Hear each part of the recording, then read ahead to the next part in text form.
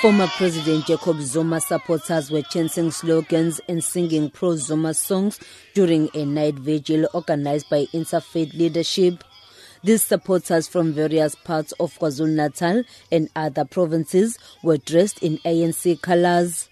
Zuma's charges emanate from multi-million rand arms deal procurement in which Zuma is alleged to have received a bribe in order to influence the arms deal tender process. Zuma was first charged with corruption in 2005. That same year, his then financial advisor Shapeer Sheikh was convicted of 2 counts of corruption and 1 of fraud. He was sentenced to 15 years imprisonment.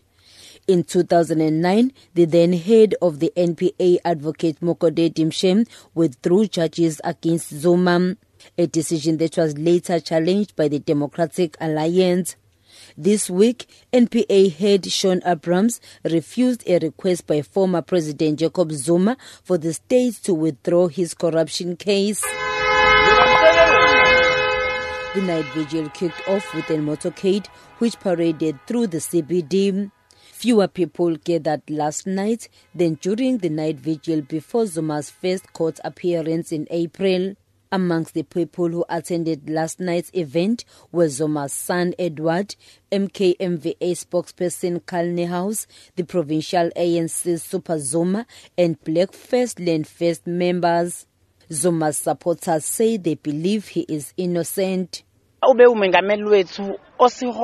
She says he was their president for 10 years and was removed harshly. She says she decided to come again to the night vigil as she came in the previous court appearance.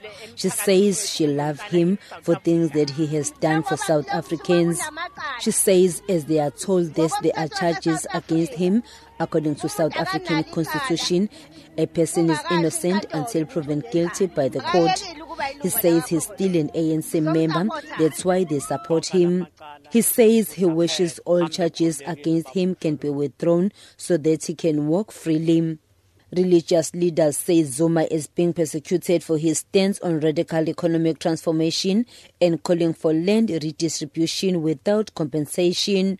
Bishop Timothy Ngobo elaborates. Zuma was about to give us a land expropriation without a compensation, and he was removed in the office because they foresee that Zuma is passionate with changing the lives of the poor and to change the lives of the people who are disadvantaged currently. So, and Zuma was trying by all means to change the focus from the west to the east. Carl Niehaus of the MK Military Veterans Association maintains the charges against Zuma are politically motivated. We feel that someone with an illustrious liberation career such as Comrade Jacob Zuma deserves our support as a comrade and also deserves our support because we believe that these charges that have been arraigned against him for now over 15 years are politically motivated and that a deliberate atmosphere had been created over years of vilification of Comrade Jacob Zuma, which will make it impossible for him to receive a free and fair trial. Before Zuma's court appearance this morning, the supporters will start with a march from Dinuzulu Park in the CBD and will end at the Durban High Court.